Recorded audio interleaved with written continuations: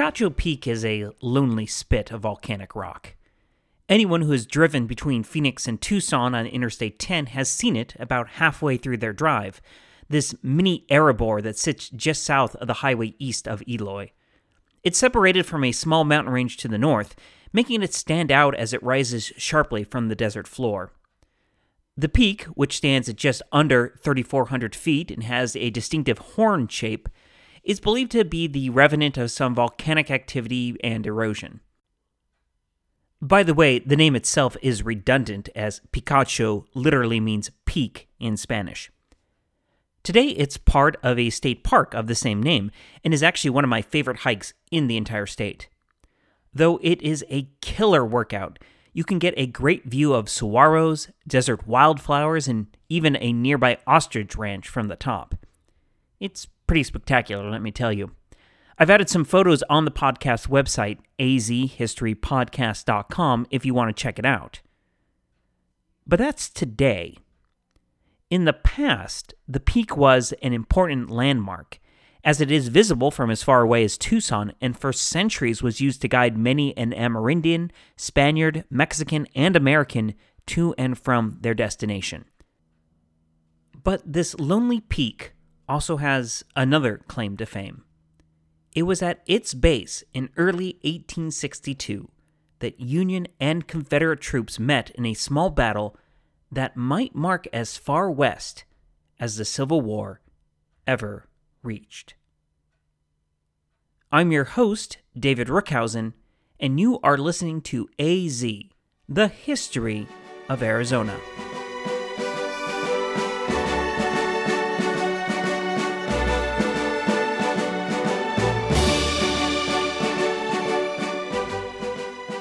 Episode 39, The California Column.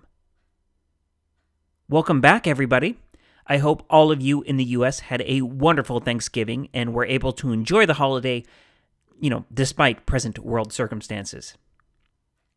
When we left off last week, the Confederacy was well on its way to achieving its goal in the Southwest. During the banner month of February 1862, they had officially organized the Territory of Arizona, defeated Union forces at the Battle of Val Verde in New Mexico, and Captain Sherrod Hunter had taken control of Tucson, much to the acclaim of the local citizenry. Now, I don't mean to be a downer to the boys in gray, but this right here is pretty much the high water mark for the rebel cause. In the months after this, there'll be a couple more victories, but it's mostly a downhill slide as they slowly had to retreat from their so recently gained territorial acquisitions. So, how did this happen? That's a great question, and fortunately, that's also going to be our course of study for the next couple weeks. And since this is a podcast about the history of Arizona, we're going to take the adventures of Hunter and his men in Tucson first. Though he had achieved his mission, from the moment the Confederate captain rode into Tucson, his days were essentially numbered. Because as early as July 1861, the Union top brass was already thinking about how to drive out Texan rebels should they do something as audacious as try to take New Mexico.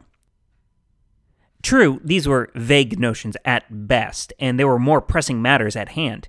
So during this time, the governor of California was called upon to raise volunteer troops to squash any potential rebellion in Southern California. These troops were also thought to be a good way to eventually protect telegraph lines and mail routes cutting from Fort Laramie in Wyoming through current Utah, Nevada, and into California. Of course, then the Texan rebels under Lieutenant Colonel John R. Baylor decided to do something as audacious as try to take New Mexico. Overnight, the mission of these Californian volunteers changed. Others would be raised to protect the mail lines. These forces were now needed to drive out the Confederate troops who insisted that they now controlled something they were calling the Territory of Arizona. Throughout July and August 1861, California was able to raise 2 regiments of cavalry and 5 regiments of infantry, with other units being organized as the war dragged on. Overall, between 1861 and 1865, some 15,725 Californian volunteers would be organized and sent to different assignments throughout the West. Author Andrew E. Masick, in his book The Civil War in Arizona, The Story of the California Volunteers, remarks that half of California's population was men of military age, a side benefit of so many young, strapping gold seekers heading west. Many were risk-takers used to hard physical work, Masick said, who were lured in by the promise of pay and 3 square meals a day, not to mention their sense of patriotism. Masick also contrasts them with the enlisted men of the regular army duking it out in the main theater of the war back east. Those forces, according to him, were riddled with alcoholism, had a 33% desertion rate, were suffering from various, let's call them social diseases, and did not have the same flexible mindset. However, while this California force was taking shape, in August 1861, no thought was yet given to marching them across the horrible dry desert to hit Texas from the west. Instead, the top commanders were planning to go for the underbelly, thinking to hit Texas from the south. Wait, you might be thinking, south of Texas is Mexico. And you would be right. Union forces were actually thinking of marching across Sonora and Chihuahua to strike at Texas from an unlikely direction. Early state historian Thomas Farish even relates that permission from the Mexican government had been obtained for this. But rumors of secessionist talk in Southern California ended these plans, as the troops headed there first to put the kibosh on all that. It was around this time that the talk began turning toward striking east from Fort Yuma on the Colorado. And the man put in charge of this push was 47-year-old Colonel James Henry Carleton. Carleton had been born in Maine in 1814 and had been commissioned as a lieutenant in the U.S. Army in 1839, eventually seeing service in the Mexican-American War. He served with the 1st Dragoons in the West, being one of the officers in 1859 tasked with burying the victims of the Mountain Meadows Massacre in southern Utah from 2 years beforehand. For our purposes today, I'm not going to dive into the complex, sordid tale of Mountain Meadows, but it will actually play a role in our story moving forward. Suffice it to say, Carleton's was one of the first Army reports that really pointed the finger at a conspiracy to both massacre a wagon train during the height of the Mormon War and then to cover it up. In 1861, he received his promotion to colonel and was assigned to the 1st California Volunteer Infantry Regiment. The historic consensus about Carleton is that, at the very least, he was a brilliant commander and a strict disciplinarian. When placed in charge, his commanding officer wrote that he was, quote, an officer of great experience, indefatigable, and active, end quote. Masick described him as, quote, lean, sharp-featured, and ramrod straight. He was also energetic, articulate, and always demonstrated foresight in both the logistic and strategic aspects of organizing, equipping, and deploying troops, end quote. He also had a tendency to be very secretive, rarely tipping his hand when it came to plans or troop movements. His men were explicitly ordered not to correspond with newspapers. He often wrote messages in code or Greek. Some dispatches were sent on honest-to-goodness toilet paper to make them easier to conceal or destroy should it come to that. And his most trusted messengers were often sent with fake dispatches, along with the real ones, and the orders were, if they were to be captured, to turn over the fake dispatches and destroy the real ones. Others, however, give a less flattering view of Carleton. State historian Thomas Sheridan said, quote, a self-righteous, deeply religious New Englander, Carleton craved battle with the Confederates, whom he considered vile secessionists, end quote. Edwin R. Sweeney summed him up as, quote, a disciplinarian, a martinet, and a highly principled man who imposed his morality and devotion to duty on his subordinates. A devout Christian, a good family man, and a gentleman, he was unwavering to those who dissented from his views. The view from his lens was too narrow. His decisions, based on his morals and convictions, were of course correct, he could not be dissuaded. End quote. I want you to keep all that in mind, because Carlton is not a one-and-done character in our story, and all these attributes are going to play into how things will eventually shake out in Arizona and New Mexico moving forward. Carlton took command of some 2,350 troops, a mixture of infantry, cavalry, and artillery that would soon enough be nicknamed the California Column. Slowly, these forces began to coalesce at Fort Yuma. In October 1861, Carlton had Lieutenant Colonel Joseph R. West advance with a small force to the Colorado. Like Anza nearly 100 years before him, and the border survey team from just a decade before, West came to know the difficulty of traversing the 180 miles of desert in southeastern California. He staggered his men's departure, no more than 100 at a time, to avoid overtaxing wells and other resources, and traveling at night was also common. But when they reached the Colorado later that winter, they had the exact opposite problem. Heavy rains caused flooding in the region, making roads into muddy bogs. The Colorado even swelled and overflowed its banks, rising so much that for a short time, Fort Yuma actually became an island.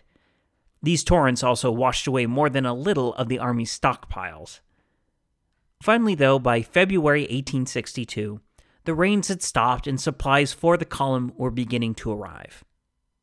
Of course, this being the 1860s, getting supplies to Fort Yuma was, like it had always been, a logistical challenge.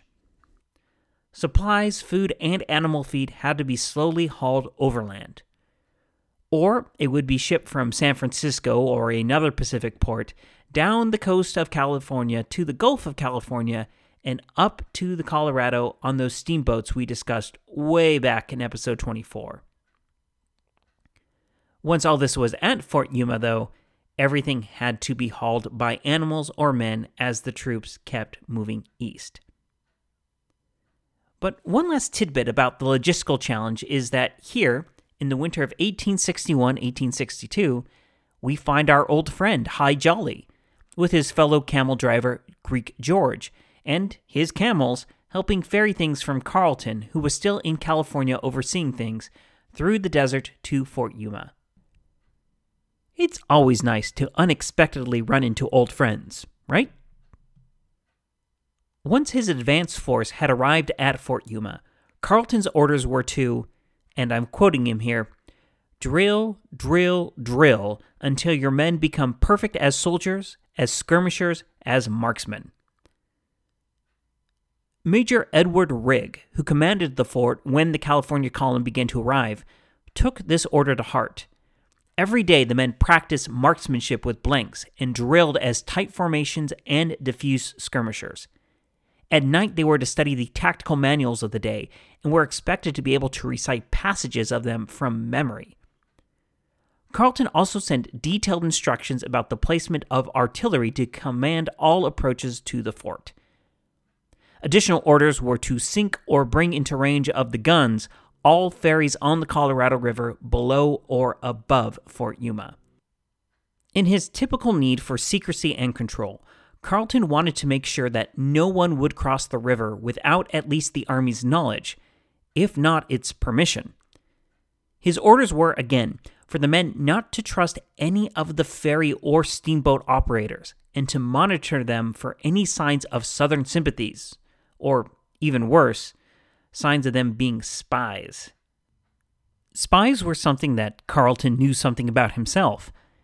By this point, Hunter had taken Tucson, and both Carlton and Rigg already had spies in the city. These men traveled to Tucson via Sonora to avoid suspicion and sent messages in code, the key to which Rigg had locked up in Fort Yuma. One made the 500-mile round trip from Yuma to Tucson and back again in 22 days, eventually reporting to Carlton that the Apache had indeed gotten bolder in their attacks, and that protection by the Union Army from this threat would be welcomed by the residents. Something, no doubt, that Sylvester Mowry would have agreed with wholeheartedly. But from the intelligence that he was receiving, Rigg was most concerned about a man named Ammi White. Ammi M. White was a loyal Unionist who ran a mill at some O'odham villages on the Gila River about 90 miles northwest of Tucson. White had been gathering flour and other supplies for the Union troops to use when they marched east out of Fort Yuma. Additionally, some advance parties had begun to stockpile animal feed and supplies in locations between Fort Yuma and the O'odham villages. With Confederate Captain Hunter now in charge of Tucson, Rigg was concerned that they might seize White and his mill, along with burning or seizing the supply depots the Union forces were counting on. To help ensure that these supplies would not be touched, orders came down from Carleton to dispatch Captain William McCleave. McCleave was an old friend and subordinate of Carleton, who had served under him with the Dragoons and had his explicit trust. The younger officer had also, in 1860, quit the Dragoons and instead had been helping with the Army's Camel Corps in Southern California. Carleton had pushed for him to be assigned to his command in 1861, and McCleave had gladly joined forces with his old friend again. He was put in charge of Company A, 1st California Cavalry. Now, I'm getting a muddle of different dates from various sources, but at the beginning of March, McCleave was sent out with his men into Arizona. Ostensibly, his orders were to fight hostile Apache, but this was just another example of Carleton's penchant for smoke and mirrors. In reality, McCleave was to take a company of cavalry and infantry up the Gila River to the O'odham villages, checking on the supplies and Mr. White in the process, and then head south to take Tucson before Hunter even knew they were in the territory. Which is not too crazy, because remember that Hunter only has like 100 guys with him in Tucson. In fact, Carleton wrote his friend detailed instructions on how to, quote, be able to capture and destroy Mr. Hunter and his band of renegades and traitors, end quote. He also promised that if McCleave succeeded, it would be an achievement he would look back on for the rest of his life. Overeager to scout ahead, check on the supplies, or maybe just get on with his friend's plan, McCleave pushed forward out of Fort Yuma with an advance party of, wait for it, 9 men. Even then, several days later, he left 6 of those men at a stage station known as the Tanks and pushed forward with the remaining 3 to White's mill. He arrived well after dark. One source said it was even right before daybreak, and pounded on White's door, asking to see him. McCleave was let in and introduced himself and explained the situation, including the fact that there were only 9 Union officers in the area. And it's at this point that White and his men pulled revolvers on McCleave and his men. Because, you see, McCleave had just fallen victim to one of the classic blunders. No, not getting involved in a land war in Asia, but rather falling for a sting operation. It turns out that the man who had introduced himself as White, and the others with him dressed in civilian clothing, were none other than Captain Hunter and his troops. At the beginning of March, so just after sending out that small party to go meet with Governor Pesquera down in Sonora, and really days after taking Tucson, Hunter and the rest of his men marched to the Pima villages. In his own account, Hunter says that he had heard that White was preparing wheat for a train of something like 50 wagons that were expected at any moment. This turned out to be nothing but rumor, though it may have been based on the Union Army that was getting ready to push east, despite all of Carleton's attempts at secrecy. Still, Hunter was able to take White into custody and then decided to give all 1,500 sacks of flour he had ready to the local O'odham as a goodwill gesture. And this is when he had the idea to pose as White and wait for the Union troops to come to him. It's possible that he had just been looking for intelligence on numbers and whatnot, but when McCleave let slip that he literally only had 9 men with him, it was an opportunity too good to pass up. For his part, McCleave was humiliated, and we get some amusing anecdotes about his reaction. Massac claims that he refused to surrender at first, but Hunter told him, quote, "If you make one single motion, I'll blow your brains out," end quote. Early state historian James H. McClintock says McCleave proposed that he and his 9 men should be allowed to fight Hunter's forces, which seems kind of insane considering that Hunter had somewhere above 70 men with him. Of course, the captain refused this offer. Finally, state historian Marshall Trimble says McCleave challenged Hunter right then and there to a fist fight. Winner go free. Much like McClintock's version, Hunter decided to pass on this offer as well. I honestly don't know which version actually happened, but the overall feeling is that McCleave was trying to salvage his sullied honor. But with McCleave now in his custody, Hunter then sent men out to round up the 6 men that had been left at the tank station. Eventually, the real White and McCleave were sent to Mesilla, care of one Lieutenant Jack Swilling. If that name rings a bit familiar, it's because we met Jack Swilling back in the introduction to episode 4, and that's when, after the Civil War had ended, he was helping clear out the Hohokam canals in what would become Phoenix. Keep a sharp ear out because Swilling will pop up again a time or two before the conflict is brought to a close. As for his charges, McCleave would eventually be released for 2 Confederate lieutenants as part of a prisoner exchange, while White would be let go when the rebels were forced to retreat from New Mexico. At this point, Hunter had learned about the various supply depots that had been set up heading east out of Fort Yuma and decided to rob the Union forces of these advantages. A platoon of mounted Rangers then rode west, hitting 6 different stations and setting fire to the stored hay at each one. All was well and good until they came to the Stanwix Station, near modern-day Sentinel and roughly 80 miles from Fort Yuma. Because that's where they accidentally bumped into some Yankees. It was just 2 mounted advance scouts, but still it was confirmation that a larger force was on its way. Hunter's men fired on the 2, managing to wound one of the privates in the shoulder. These 2 prudently decided not to return fire, but immediately wheeled around and headed back to the main force to report the encounter. Hunter's men, meanwhile, realized, oh crud, something big is coming, and turned around themselves. Another advance party from the Union Army would chase after these men, but were unable to catch them. Now, I mentioned this encounter for one very specific reason. It might be the furthest west that shots were fired as part of the Civil War. Now, during my career as a journalist, I was taught to always be careful about calling something the first, the last, the latest, the only, etc., because these things are always incredibly hard to pin down. In this case, Trimble does relate that there will be an 1863 gun battle in La Paz, a short-lived mining community along the Colorado near Ehrenberg, that might also have claim to westmost Civil War shot fired. Either way, though, Arizona has this very dubious honor. But this skirmish and the capture of McCleave also led to another of those labels that we should be careful about saying, and that is the westernmost battle of the Civil War. Remember that McCleave was a close friend of Carleton.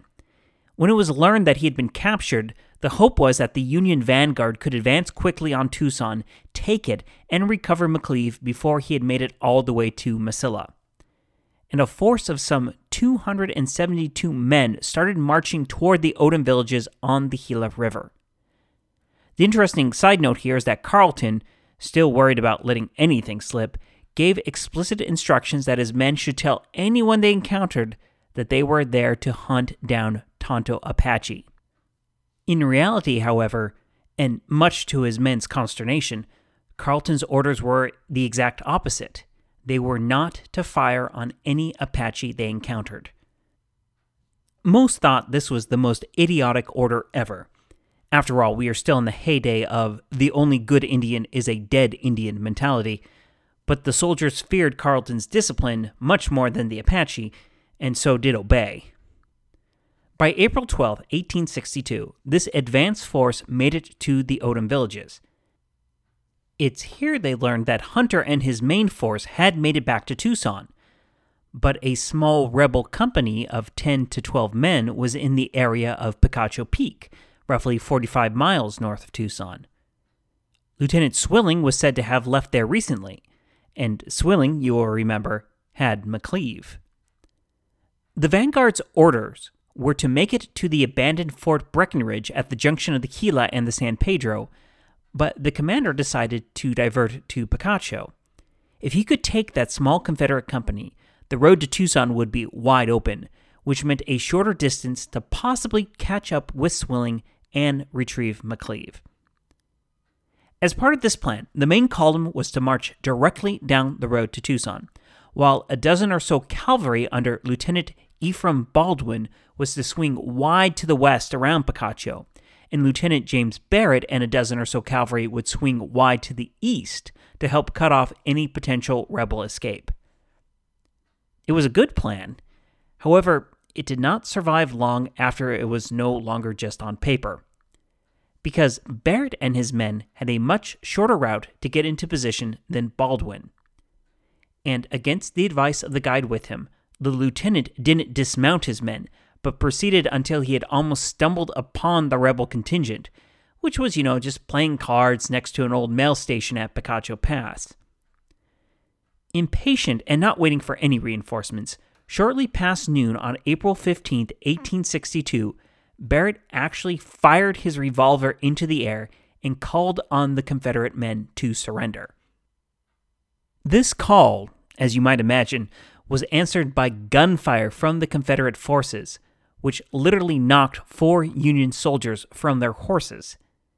An intense fight ensued, with Barrett leading a charge into a thicket of chaparral scrub. This advance actually led to the capture of 3 of the rebels. But as Barrett was finishing tying up one of the prisoners, a bullet struck him in the neck, breaking it and killing him instantly. Fighting continued for another hour, but in the end, Barrett and another soldier were dead. 1 more would die the next morning, and 3 more were wounded.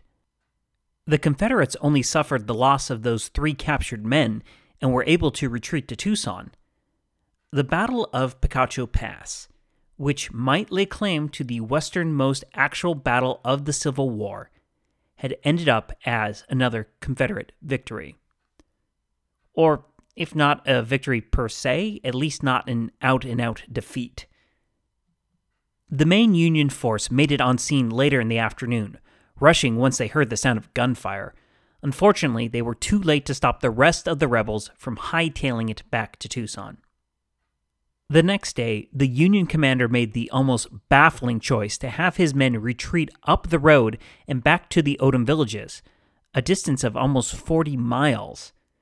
Many of his soldiers and subordinates objected, seeing as they were within striking distance of the rebel base at Tucson, but the commander was worried about supplies if the Confederates had held their ground in the city. Now, I'm not a military man, but I agree with the historians who point out that this retreat was ill-advised. Remember, once again, Hunter only has like 100 guys in total. This advance Union column had more than double that number. If they had pressed on to Tucson, it's possible they could have taken the city right then and there. But spooked by how the wily Confederates had been able to play the Union so far, the commander chose to be cautious. Pauline Weaver, the old trail guide who had been along for this march, was ultimately disgusted by the bungling of the whole affair. He decided to leave the company, shouting out as he headed west, quote, "If you fellers can't find the road from here to Tucson, you can go to hell," end quote. Once at the Pima villages, the troops dug in. 2 weeks later, another chunk of the Union forces arrived from Fort Yuma. Carleton also ordered that a new fort, named Fort Barrett in honor of the lieutenant at the Battle of Picacho Pass, be built at the location. Now, at this point you might be saying, wait, didn't you tell us at the start of the episode that we were going to be talking about the rebel downslide? And yet, all we've heard today is how the rebels managed to outfox the Union forces. Well, yes, I did say that, and yes, you did hear that. However, why they had managed to come away pretty unscathed, the rebels now had to deal with the fact that they were vastly outnumbered by a superior force that was deep in their territory, intent on falling on them like a hammer. And next week, we'll see how both Carleton in Arizona and Union forces in New Mexico will truly cause the rebel hold on the Southwest to collapse. Also, in between all of this, both sides will have to deal with the fact that the territory's original antagonists, the Apache, didn't decide to put their own war on hold just so the boys in blue and gray could duke it out. I'm your host, David Rookhausen, and you've been listening to AZ, the history of Arizona. Goodbye.